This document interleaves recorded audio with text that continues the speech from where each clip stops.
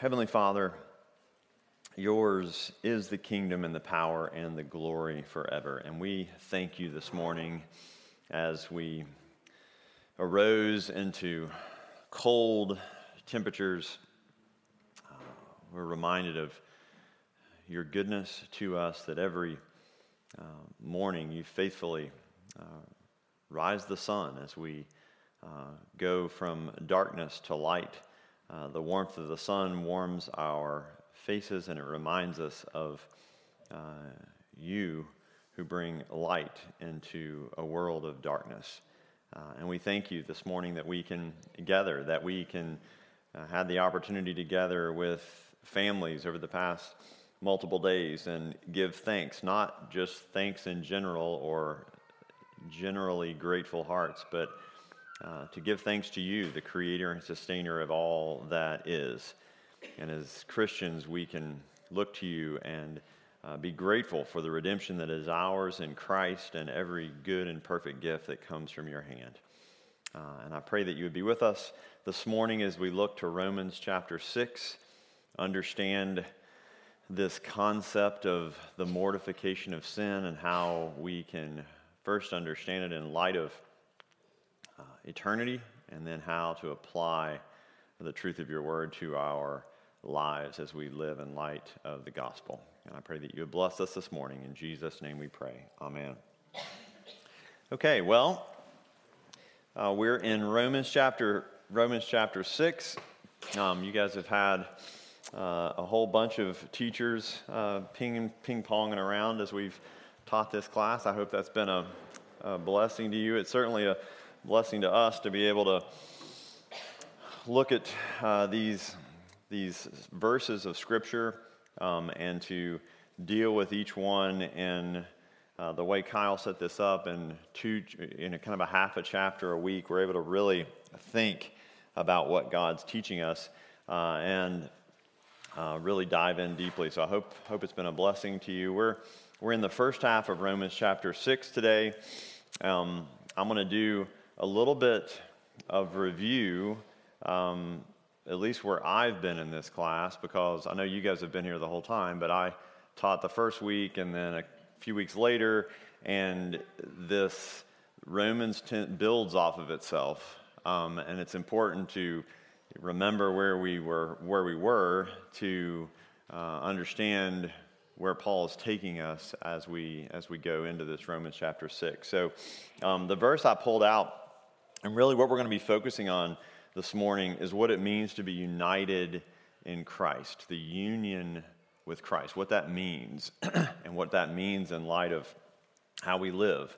So the verse I pulled out for us to really focus on is Romans chapter 6, verse 5. For if we have been united with him in a death like this, we shall certainly be united with him in a resurrection like his. We're going to unpack this morning this concept of being united in Christ, union with Christ, and what that means. So hang on to that for a minute. First, we're going to set the stage. So where are we? We're in Romans chapter 6, November 26th. If you think about where you've been, you've had a great ride so far this fall driving through Romans, and we've got a few more weeks. We're gonna bring to conclusion the fall semester on December the 17th. I heard that some of you were told yesterday that we wouldn't have Sunday school class today, but we are, so thanks for you for being here. We're going to end up December 17th with the conclusion of Romans chapter 7. So Romans chapter 7 follows Romans chapter 6. We talk about the mortification of sin and the not yet reality of the struggle that we deal with in terms of the presence of sin, but not reigning sin in our lives. And that's Romans chapter 7. And then we'll take 2 weeks break and then continue in the new year. So remember where we were. This is Paul's letter to the church in Rome. And it's been really interesting and fun, to be honest, to be able to take these lessons to the cadets at Orma. We kind of set it up so that if you teach a class, then the very next week you go to Oak Ridge Military Academy and do a really simple 15-minute presentation of the gospel to the cadets as we preach the sermon on a much longer Sunday school lesson and follow those passages. Now, it didn't exactly work out completely that way, but it's been a real blessing to be digging deep with you guys and then taking kind of the punchline back to the cadets at Orma. So I spoke to them quite a bit about the context of Paul's letter to the church in Rome being a lot like the United States, our current culture. And there was two types of people being addressed by Paul initially at the church in Rome. Those people, the Gentiles that Paul addressed in Romans chapter 1, that had no idea, had never been in the church, knew nothing of the things of God, didn't know how they were supposed to live, and they just pursued darkness. And then the very next chapter, he was speaking to the Jews, the people that had been in the church, who knew what they were supposed to do, but approached it in a self-righteous way. And then the third chapter is bringing those two people together and saying, guys, everybody falls short of the glory of God, needs a Redeemer. And that builds in Romans chapter 1, Romans chapter 2, Romans chapter 3. And then in Romans chapter 4, we start seeing the picture of the answer to this problem, of how Christ plays into the answer to the problem of sin in our lives. And then Paul connects for the Jews and the Gentiles, but now speaking to the Jews, he kind of pings Paul back and forth between speaking to the different people at the church in Rome, connecting Abraham to this history and this truth, and then connecting all the way back to the Old Testament truth of the first Adam, all the way back to first Adam, and then Christ being the second Adam in Romans chapter 5. And so we get to a place where now everybody understands that there's a pursuit of darkness, self-righteousness is also bad, everybody is sin and falls short of the glory of God, and Christ is the answer. And so then he asks a rhetorical question to begin Romans chapter 6, and we'll get there. But first, remember the progression. Everything that's bad in the world, everything that's kind of modern, current culture, everything that we see around us starts from a suppression of truth. And the progression is those who aren't present in the church, have no knowledge of the things of God. They simply suppress the truth about God, and then hearts are darkened. Suppression of truth leads to darkened hearts, and the exchange of the truth about God for a lie, and instead of worshiping the Creator, worship the creature. This is the progression in Romans chapter 1, and then from that we lead to dishonorable, all kinds of bad behavior, dishonorable activities, and just ultimate pursuit of darkness. And God gives them up to a debased mind. Their minds are separated from God. They suppress the truth, and the pursuit of darkness dominates the culture. And you have a culture that not only does things that are offensive to God, that are sinful, but then gives approval, the scriptures say, to those who practice such things. So what's wrong is right. I remember Pastor Stewart used to say the things that get really scary are if you're ever in a situation where the darkness starts to look like light, you're on very shaky territory. Be very sober-minded when the darkness starts to look light. And that's what happens in the world. The pursuit of darkness, if you suppress the truth, the definition of light goes away, and now the darkness looks like light. And then you're flipped upside down, and you don't know which way's up. And you're in a bad place. And that's the culture in the church in Rome. And then we shift to chapter 2. This quote from Matthew Henry from Romans chapter 2 in his commentary says, in the former chapter, chapter 1, the apostle had represented the state of the Gentile world to be as bad and black as the Jews were ready enough to pronounce it. As many of us probably are when we read Romans chapter 1. We're in the church. We know that these things are wrong and against God, but we can get to a place where we take a haughty position, or we think we would never be in that kind of a pursuit of darkness. And now, in Romans chapter 2, designing to show that the state of the Jews was very bad too, and their sin in many respects more aggravated, to prepare his way, he sets himself in this part of the chapter to show that God would proceed upon equal terms of justice with Jews and Gentiles, and not with such a partial hand as the Jews were apt to think he would use in their favor. We're the Jews. We've been in the church. We know the things of the Lord. Therefore, we have special favor with God. No, because there, if you remember what we talked about in Romans chapter 2, the sin of the Jews in Romans chapter 2 was thinking about the answer was what they did and not what Jesus had done, which is equally bad as suppressing truth and pursuing darkness. Different places, but the same sinful heart. So, God's covenant, breezing over this quickly, God's covenant, the distance between the creature and the creator was so great that God had to voluntarily enter into covenant. And that covenant was in the garden, the covenant of works, where perfect obedience was required, eternal life was promised. Now, we all know what happened. It didn't work out. Man, by his fall, having made himself incapable of life by that covenant, this is Confession of Faith, chapter 7, God entered into a new covenant, the covenant of grace, where Christ kept the covenant of works on our behalf. And this whole notion of the covenant of works being kept by another, Christ, is the answer to how we, Christians, become right with Christ. Only one human being has ever kept the covenant of works. That person was Jesus. His work was the second or new Adam, fulfilled all the terms of our original covenant with God. His merit in achieving this is available to all who put their trust in him. Jesus was the first person, and by his righteousness, we get into heaven when we die by good works. It's Christ's good works on our behalf. So, now, all that to say, we're in Romans chapter 6. So with all that background, Romans chapter 1 through 5 is really that story. And so then, where do we go from there? And Paul asks this question at the beginning of Romans chapter 6 for the point of dramatic example and answer. And I want to set the stage as we dive into this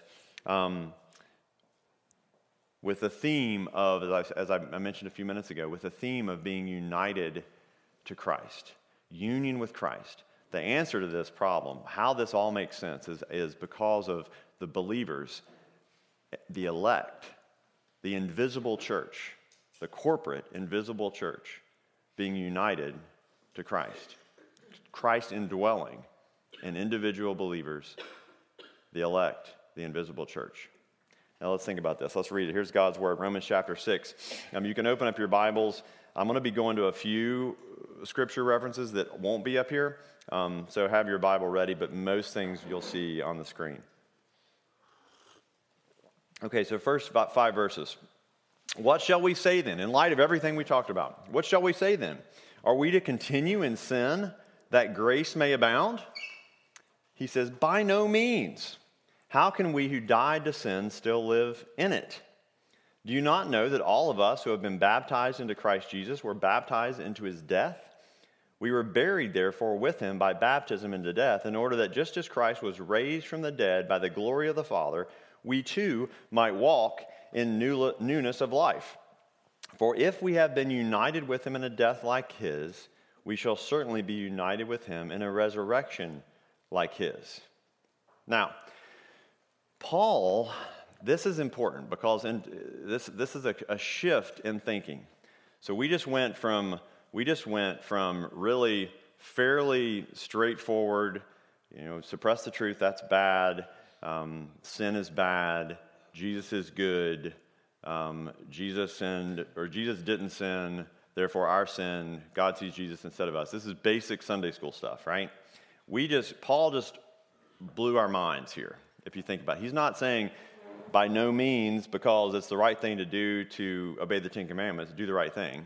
He immediately goes to union with Christ. Now this is different, so this is not just we need to do good. This is where we died with Christ and are united with Christ in his resurrection. Now, this is not an easy concept to understand, but it is pervasive here and all throughout Scripture when Paul and even Jesus himself is talking about how this all works. And this is very important to understand. So, united with Christ. John Owen, which we'll talk about a little bit at the end, volume 6 of his complete works. John Owen speaks about the mortification of sin, which happens to be the title of our first, the theme of the verses here that we're talking about. And he gives us, so in those works, he gives us 9 kind of practical rules to mortify sin. We'll get there at the end when we figure out how to take something home that we can do something with. But at the beginning here, he says, not from the mortification of sin, but from his exposition on the Epistle to the Hebrews, he says, our union with Christ is the principle and measure of all spiritual enjoyments and expectations. Now, this is a doctrine that, oftentimes we overlook in the church. We say things like, Christ died for our sins, therefore we're right with God. That's all true. But the reason is because our union with Christ. And that's not so easy to understand, but the teaching is all throughout Scripture and even in the writings of our confessions and catechisms. So we're gonna sample this a little bit. John Owen says it's the principal measure of all spiritual enjoyments and expectations. And notice he uses the word enjoyments. Union with Christ brings joy.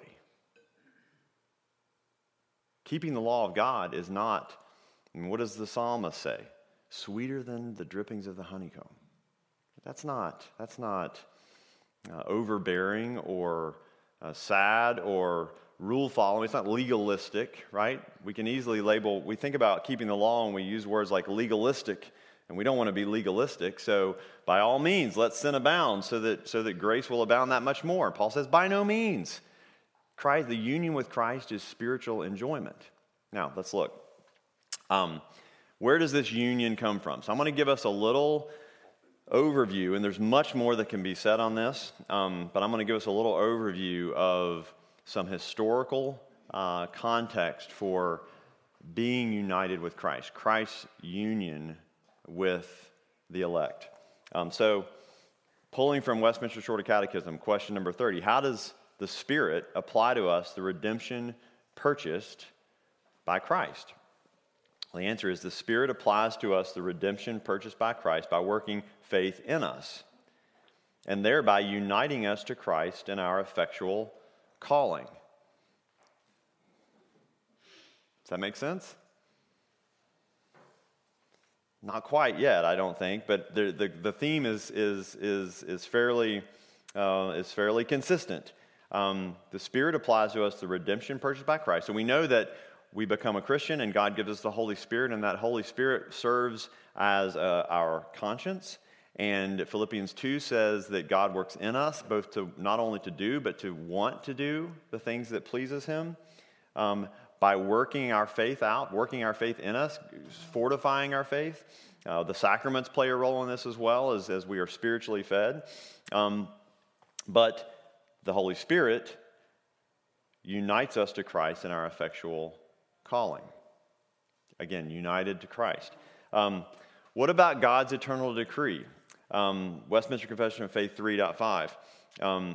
This all happened. This is when your mind starts to really get blown, or at least it does for me.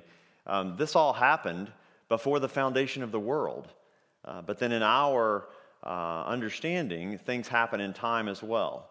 There's an eternal aspect of our union with Christ that also has particular application in particular believers' lives at particular times in our understanding. But from God's perspective, it's before the foundation of the world. So what does it say here in 3.5 in terms of the eternal decree?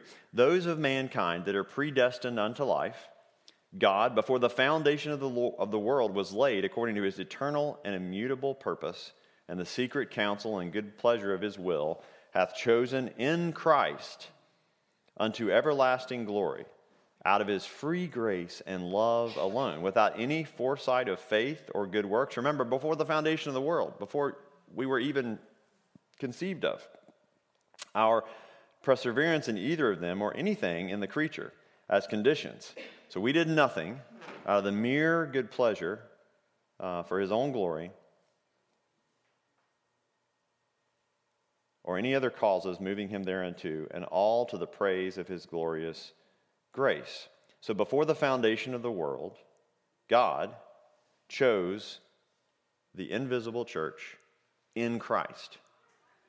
In Christ.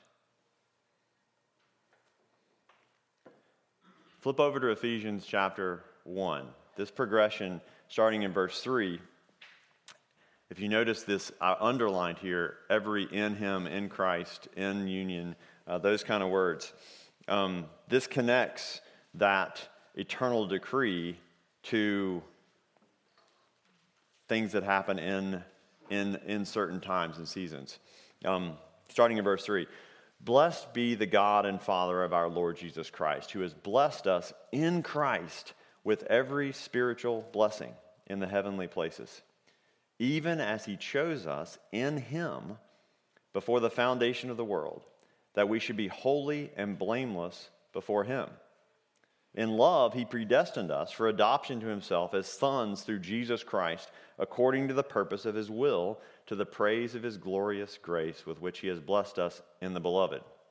In him we have redemption through his blood, the forgiveness of our trespasses, according to the riches of his grace, which he lavished upon us in all wisdom and insight, making known to us the mystery of his will, according to his purpose, which he set forth in Christ as a plan for the fullness of time, to unite all things in him, things in heaven and things on earth. In him we have obtained an inheritance, having been predestined according to the purpose of him who works all things according to the counsel of his will, so that we, who were the first to hope in Christ, might be to the praise of his glory.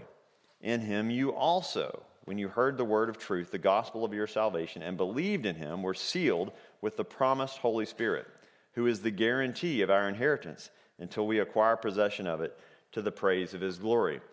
So what God was doing and has done before the foundation of the world, uniting believers to Christ, happens in our perspective at this point where we realize what God has done. The Holy Spirit, it comes present in our lives, and we start to change. Our affections start to change, and we start to want to pursue light instead of darkness. This happens because of this, before the foundation of the world, union with Christ. Christ indwelling in us. That's how things happen downstream.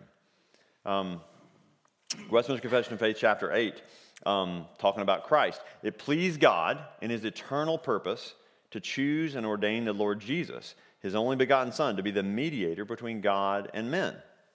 And we understand that. That was Romans chapter 3 or 4 and 5.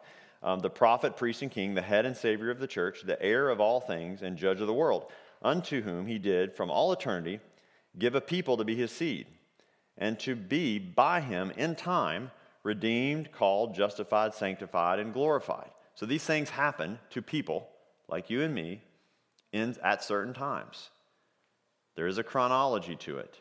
There's a time when you pursued darkness, or a time maybe when you didn't understand. Some people have a testimony that they never knew a day when they weren't a Christian, and that's wonderful. Some are running the way of Romans chapter 1 as hard as they can, and God changes dramatically sometimes our affections. Both are the way God works in time to connect our understanding with that union with Christ that happened before the foundation of the world.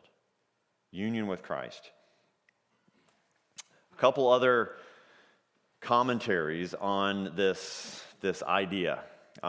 Again, Paul is blowing our minds here in Romans chapter 6, and it's important to blow your mind because it's more. If you approach, hey, Jesus saved me from my sins, so I'm going to just keep on sinning because Jesus is better than Jesus is all good, right? You can't how many times have you heard in church? You can't out sin Jesus' grace, or you can't out sin Jesus, right? It's true, absolutely true. But if that's where your mind is, you're just way underthinking this.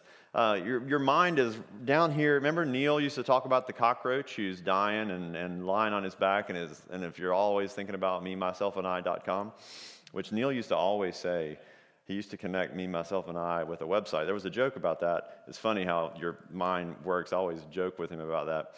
It wasn't necessarily always a website, but any sort of self-focus became a website. So anyway, aside. But the cockroach lies on his back, right, and the legs turn in, and he kind of turns like that and dies. It's a great visual to think about. If we're hey, I can do whatever I want. I can say, you're missing the point. It's union with Christ. And from that union, being united to Christ, the whole self-focus should be, the top should be blown off that. And that's what Paul's trying to tell us here. By no means, what are you doing? You're thinking so small. Think big. Think big. This is an editorial from Ligonier. Got some great stuff. Sometimes they put authors, sometimes they don't. I thought this was a great quote. Because believers are united with Christ in the eternal election, their sins could be imputed to him in the redemptive historical union. So imputed, remember, means like inputted, right? So Christ could actually take our sins because of this union with the believer. In this way, Christ truly atoned for the sins of God's people, as their sins were placed on him. In turn, the righteousness of Christ clothes believers because he perfectly represented those with whom he was united eternally. By this vital spiritual union, God brings the elect from spiritual death to spiritual life.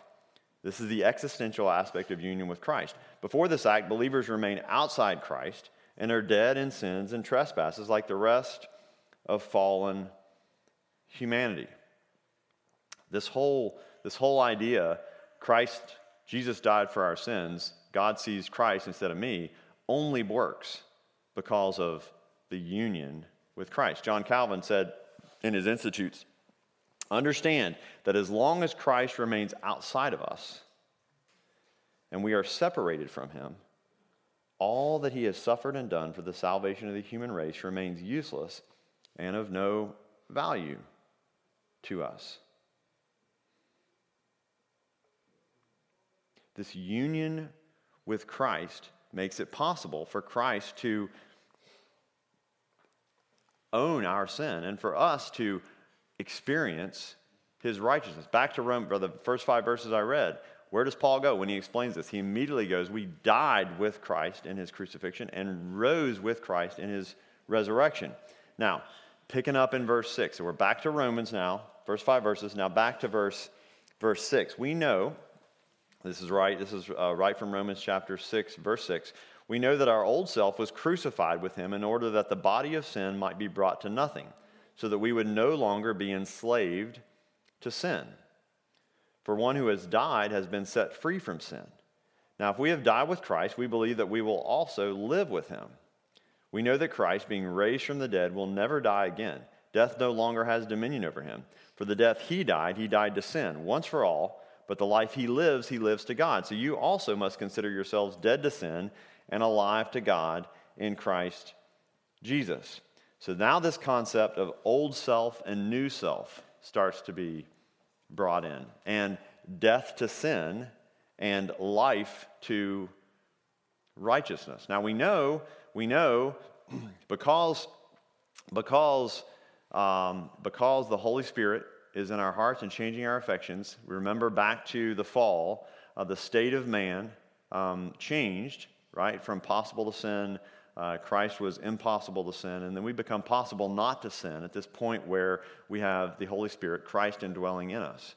It's Christ, it's the Lord who works in us, both to will and to do things that are for his good pleasure. So we know we're going to go right here in a couple of weeks, the week after next, into Romans chapter 7, and we understand Paul then laments the fact that, hey, Christ is in union with me. I have now the ability to make some decisions, to do things that are good, but it's not perfect in this life. I now know what is right, but my members do other things. That's that whole conflict in Romans chapter 7 between the struggle and sometimes depressive struggle of the believer. It's kind of great to live in bliss, knowing that, hey, I'm just reveling in darkness. The darkness looks light, and I don't have any problem at all. And then you become convicted of your sin, realize the righteousness of God compared to the way you're living, realize what darkness and light is, and then you know what the right thing to do is. And sometimes you can do the right thing and choose to do the right thing, and it is a choice. Don't be confused, and this is what Paul is saying here. Don't be confused that we sit here passively and say, okay, God, I'm ready for you to work on me and help me be more like you. I'll wait for my affections to be so overpowering that I just passively become a follower and pursue light inherently. You make real decisions. And Paul's telling you, make real decisions.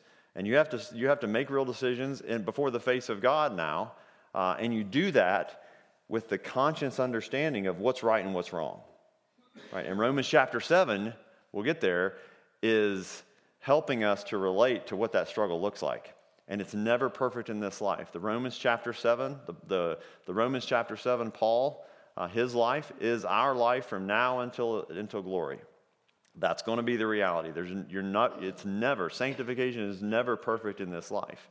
But it's the same, but it's that way for everybody. It's that way for the entire church. You're not on your own. And Paul explains that so clearly and vividly in Romans chapter 7.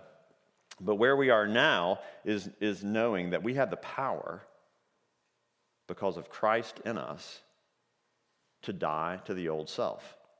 Now, that's Romans chapter 6 through 11. Burke Parsons wrote something about this. I pulled some of this information, and some of it needs to just be quoted. So here's a quote. It's rather long, but listen here to me. I think you'll find it useful.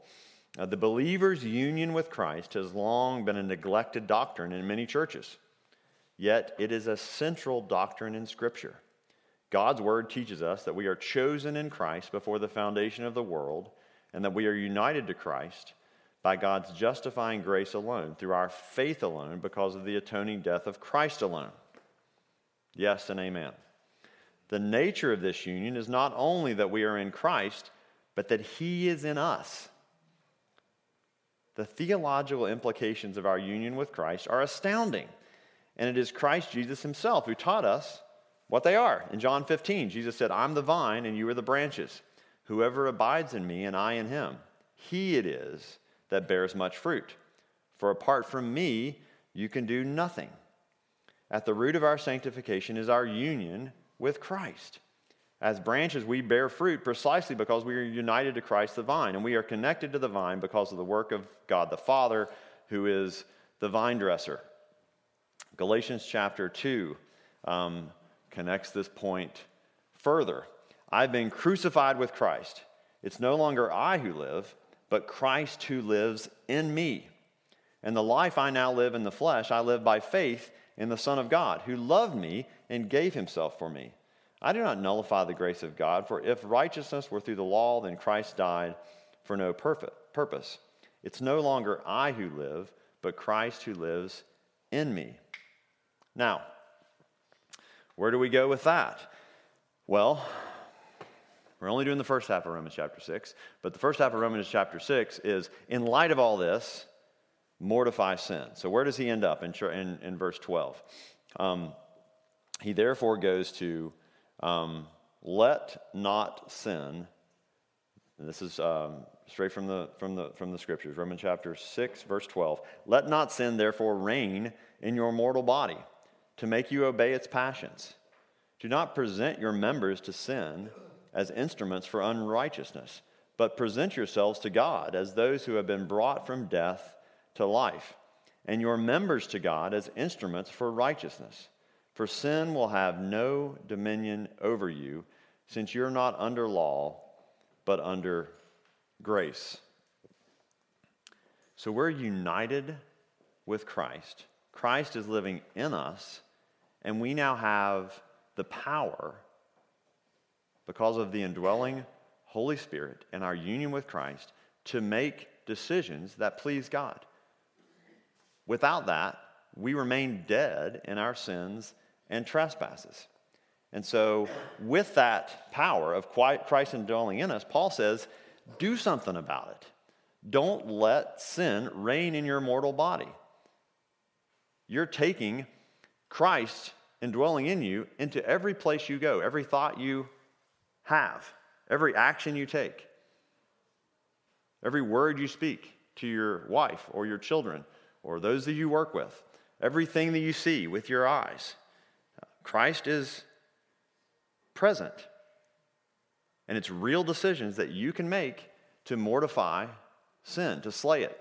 And that, the punchline of John Owen's works on this topic, are in light of passages like this, in light of Romans chapter 6, in light of the teaching, really Christ's teaching throughout the Gospels and Paul's teaching in numerous places in his epistles are to take action to, what does he say? Kill sin before sin kills you, right?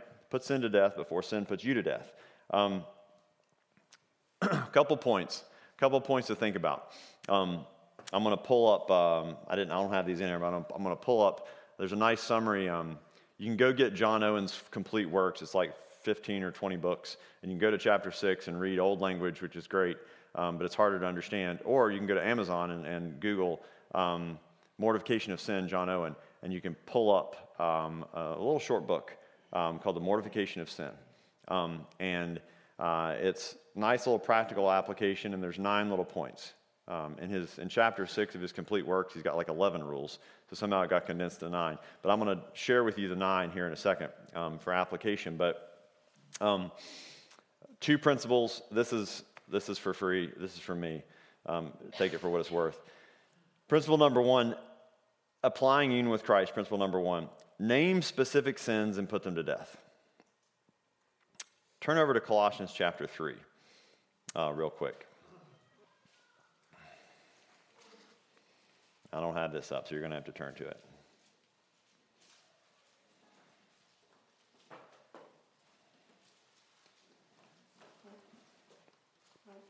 Colossians chapter 3, verse 1.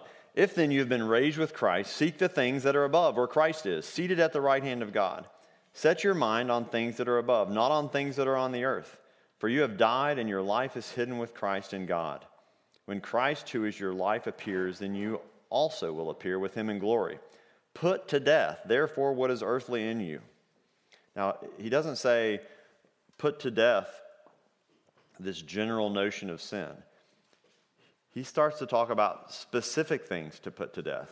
Part of owning and part of mortifying sin, and if Christ is indwelling in you, guess what? You don't have there's no pretending. Like when somebody comes over for dinner, right? Let's say the pastor comes over for dinner. You can clean up the kids. You can put all the bad movies in the closet, whatever it is. You can don't say a cuss word, little Johnny, just the pastor's here. You can hide, right? But Christ indwelling, there's no hiding. They're pretending. Jesus knows us all the way down to the bottom. And so if you want to mortify sin, you need to stop pretending. You need to own it. Name things specifically. And that's what Paul does here in Colossians chapter 3. Oops, I just lost it. Colossians.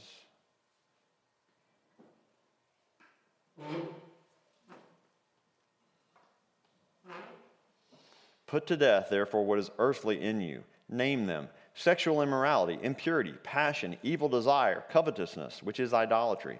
On account of these, the wrath of God is coming. In these you too once walked when you were living in them. But now you must put them all away. Put them away. Put what away? Anger, wrath, malice, slander, obscene talk from your mouth. Pick it, name it specifically, and kill it. Do not lie to one another, seeing that you have put off the old self with its practices, and have put on the new self, which is being renewed in knowledge after the image of its creator. Here there is not Greek and Jew, circumcised and uncircumcised, barbarian, Scythian, slave, free, but Christ is all and in all.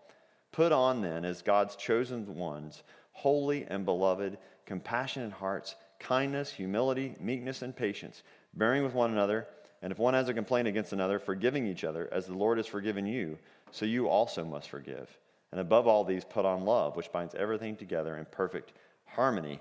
And let the peace of Christ rule in your hearts, to which indeed you were called in one body, and be thankful.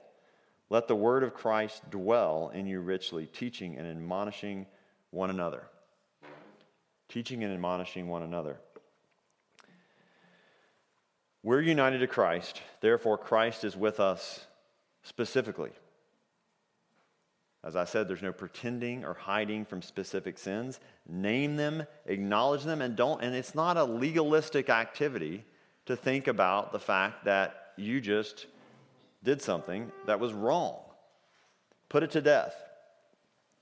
And it's not because, here's the switch, right? Here's the switch. It's not because any decision that you make to stop doing something that's pursuing darkness, pick it. That has nothing to do with your standing before God. It has nothing to do with your salvation. Zero. but you're making that choice because you love Christ more than darkness. Take your mind out of the self-focus of what do I need to do to get into heaven, and look what Christ has done. How can I please him? How can I live better because Christ is indwelling in me? Christ is in your house. Christ is indwelling in you, and you're taking him to the muck. You're taking him to the mud every day. Don't do it. It's if for any other reason, it's not polite. If somebody comes over to your house, treat them well. And here's the doctrine that's the doctrine of stop it. I had a friend who said, how do you, this like self-help thing, like, how do I be a better manager of my time? Stop wasting time.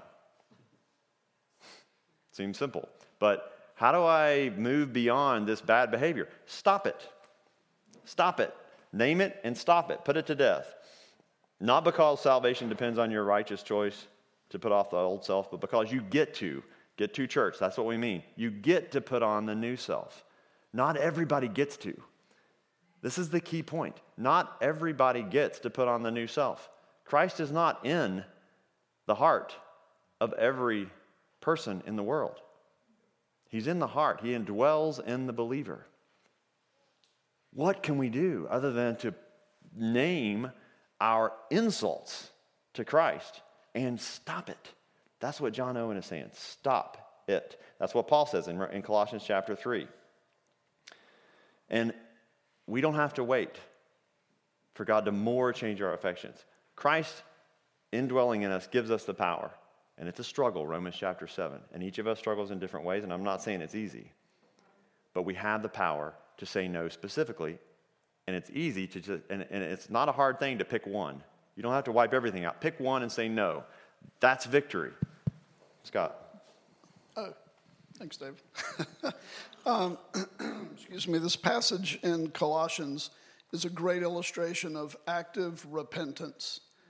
That we're putting off something specific and we're replacing it with a godly character that is specific. It's just a beautiful picture. Absolutely. It's never putting off. It's always putting off and putting on. When it comes at that place in your life when you know that you have sinned, I struggle sometimes with legalism, with, well, I've got to stop it. And I'm trying to understand, is it me that is discerning that sin, or is it God convicting me of that sin and giving me the understanding that it's all about him and destroying that sin, not me? Do you see the difference? I mean, it's easy to get off on me doing it and not God. It's never, you're right. That's why Paul asked the rhetorical question at the beginning of Romans chapter 6, where we started. It's never legalistic to stop doing something that's offensive to God. That's not legalistic. But assigning your own self-righteousness or your salvation or your position compared to those around you at a higher level because you made a decision to stop something, that's where you get to the Romans chapter 2 sin of the Jews. You're better because you made something stop. It's real easy to know you're not that good. Just think about all of that. You know, if you say, I'm going to not do this, not even today. I'm not going to do this right now, this moment. Well, wait a few minutes and you'll do something else, right? So it's if you're honest with yourself and you don't pretend, name specific sins, it's not hard to realize that you're not that much better than anybody else. In fact, you're not any better than anybody else. Anybody else? Yeah, that's the key that's the key to not taking that mindset to a legalistic place. The other question I had was, you mentioned earlier, where does joy come by? And the scripture, or the Westminster Catechism 30 talks about it's the Spirit that applies. And I've often heard in churches where we're told to apply what we've just read. And I heard somewhere that there is no word for apply in the Bible. I don't know if that's true or not. Good question. But often I get the sense that it's me that's having to apply. And I don't necessarily hear it's the Spirit who is applying that desire in me to do that and gives me the power to do it. God promises. God promises to convict us through the means that we exercise readily and often in the church, through the preaching of the word, administration of the sacraments. And every Lord's Day, when the session goes over in the little closet, we pray for the Holy Spirit to convict sinners in our midst and to draw close to believers. I wasn't referring to our church. Oh, yeah. Yeah, no problem. I understand. Let me another question. Let me bring you something else to think about. These quick 9 points, mortification of sin, in terms of practical ways to go about this. Number 1, diagnose sin's severity. Don't fall into the trick that, and this is not on the screen, sorry. I'm reading it to you. We'll go to principle number 2 in a second. Diagnose sin severity. You gotta recognize. Can't fall into the trap of saying, it's not that bad, right? Diagnose sin severity. Number 2, grasp sin's serious consequences. Colossians chapter 3, the wrath of God is coming for all these things: malice, anger, covetousness. That progression in Romans chapter 1, you remember he goes from all this sexual immorality, homosexuality, things that many of us can say, well, I don't do that, I'm pretty good. And then right after that he says disobedient to parents, disobedient to authority, impatience, anger, malice. All these things are serious and deserve God's wrath. Number 3, be convinced of your guilt. Owen writes, lay thy corruption to it. Pray that thou mayest be affected with it. Pray for conviction. And number 4, earnestly desire deliverance. Knowing your great guilt, you can long for deliverance from sin. Why is this important? Because longing, breathing, and panting after deliverance is a grace in itself that hath a mighty power to conform the soul into the likeness of the thing longed after. Long for righteousness. Number 5, consider the relationship between your sins and your natural temperament. So now it gets practical. How are you more naturally tempted to sin? And what are the signs that you're about to go someplace dark? And number 6, avoid occasions that incite this sin. Know yourself. Don't pretend. If you have a sin of lust or things on the internet that you shouldn't look at, don't go. Don't go to those places. Don't approach occasions that incite sin. Number 7, address sin's first signs. And know what the signs are. Address them at the beginning. Number 8, this is the best part. Meditate on God's glory. Don't think so much about what you have to do in your little space. It's me. Think about God's glory. And that Christ is indwelling in you, which means he's not just beside you, which is easy to understand, but in you. You start thinking about that, it becomes a lot easier to say, I'm not going to do that. Christ is here with me. I got more important things to think about. Meditate on God's glory. Number 9, don't rush to comfort yourself. Don't declare victory. Let Jeremiah 6:14, 2 Corinthians 13:15, let the Holy Spirit, let God be your only comforter. 9 points. Mortification of Sin, John Owen. Go grab a little helpful manual. But don't read John Owen to understand why. You have to leave the scriptures to understand that we're united with Christ and therefore we have the power to say no to sin. Now, finally, some comfort. Principle number 2. It's not all about you. 1 Corinthians 12 says the Holy Spirit unites, and it's so easy. As I've said, the cockroach turning in, it's so easy to think about these kind of things from our own perspective. It's so easy to think about just me, how I am going to react. What do I have to do? Christ doesn't indwell in just one person. He indwells in the elect, the entire invisible church. 1 Corinthians 12 reminds us of that we're all members of one body, and Christ is the head. That has two application points. One, you're not alone, and Christ is doing this work in a body of believers, and he gives us things, visible, practical things, like a gathering like this of the church. It's why we say, model the grace of God to your brothers and sisters in Christ. Look to your left and look to your right, and knowing that the same thing that's going on in your heart is going on in the hearts of the people all around you. Relate to that. And then next, how many of you love your neighbors? All the time, fully.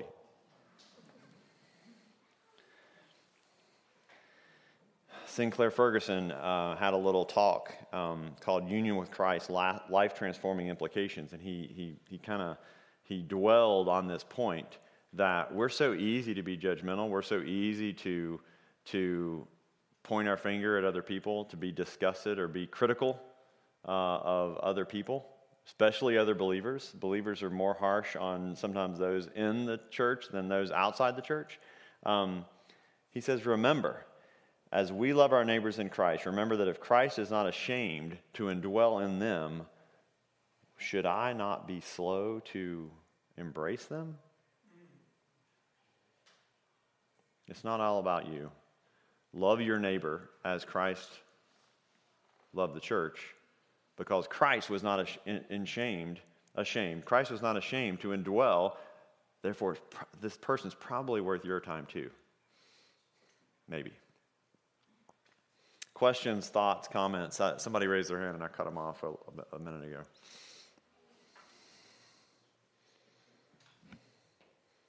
Forgot what you were going to say, probably.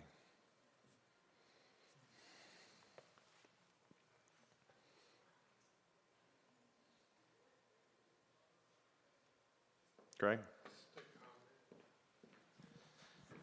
Yeah, one of my favorite parts of the scripture in Romans we're studying, when I was listening to Martin Lloyd, I was listening to his sermons on Romans. It really stuck in my head, his emphasis on that: consider yourself dead to sin and alive to Christ. And in the King James, it's reckon. Mm-hmm. And it seems like a lot of the battle we're talking about today with the Christian and sin is mental. Like, what are you considering in your mind about yourself, about God? You know, and then just that talk about the laws. Nothing wrong with the law. It's what's wrong is how we think about it in our head. Like, are we thinking about sin and doing good in terms of how good am I and what am? Is it leading us to pride, or is it leading us to be thankful and glorifying to God that He's working in us? You know, so that's just what I get from it. Is just the mental war. God wants the heart. Another way to say mental is the heart. God wants the heart. God wants the heart. There's nothing, as I said, there's nothing legalistic about loving Christ more than darkness. That's joy. And that's when obedience to God's law becomes a privilege and not a requirement or an overbearing task.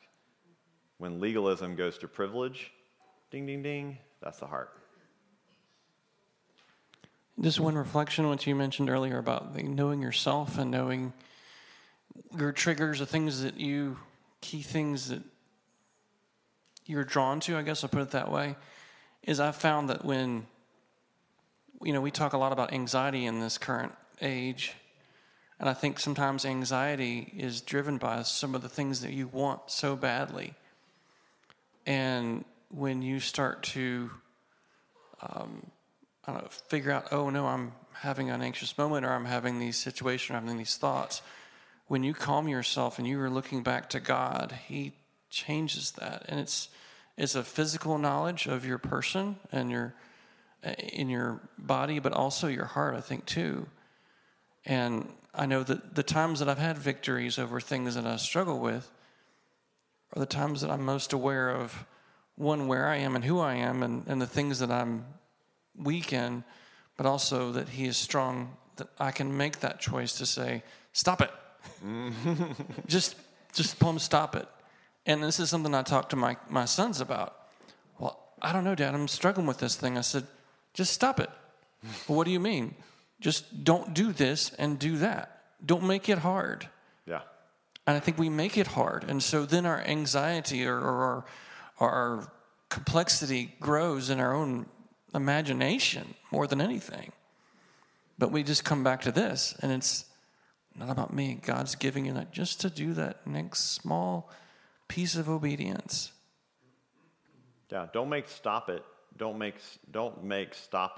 a unapproachable task. Stop something small, and it'll build. And Romans chapter 7, like I said, it's coming, and it's not easy. And your whole life will be a struggle between stopping little things and trying to stop and start bigger things.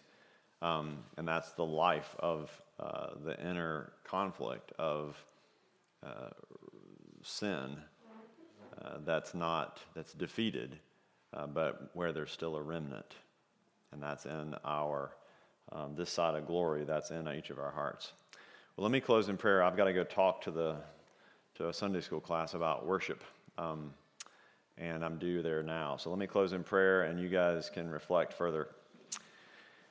Heavenly Father,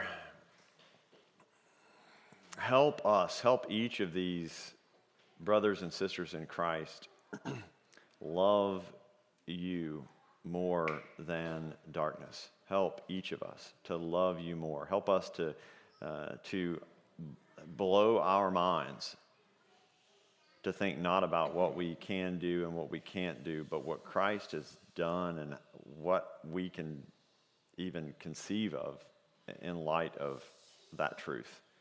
Help us to be in awe of your glory.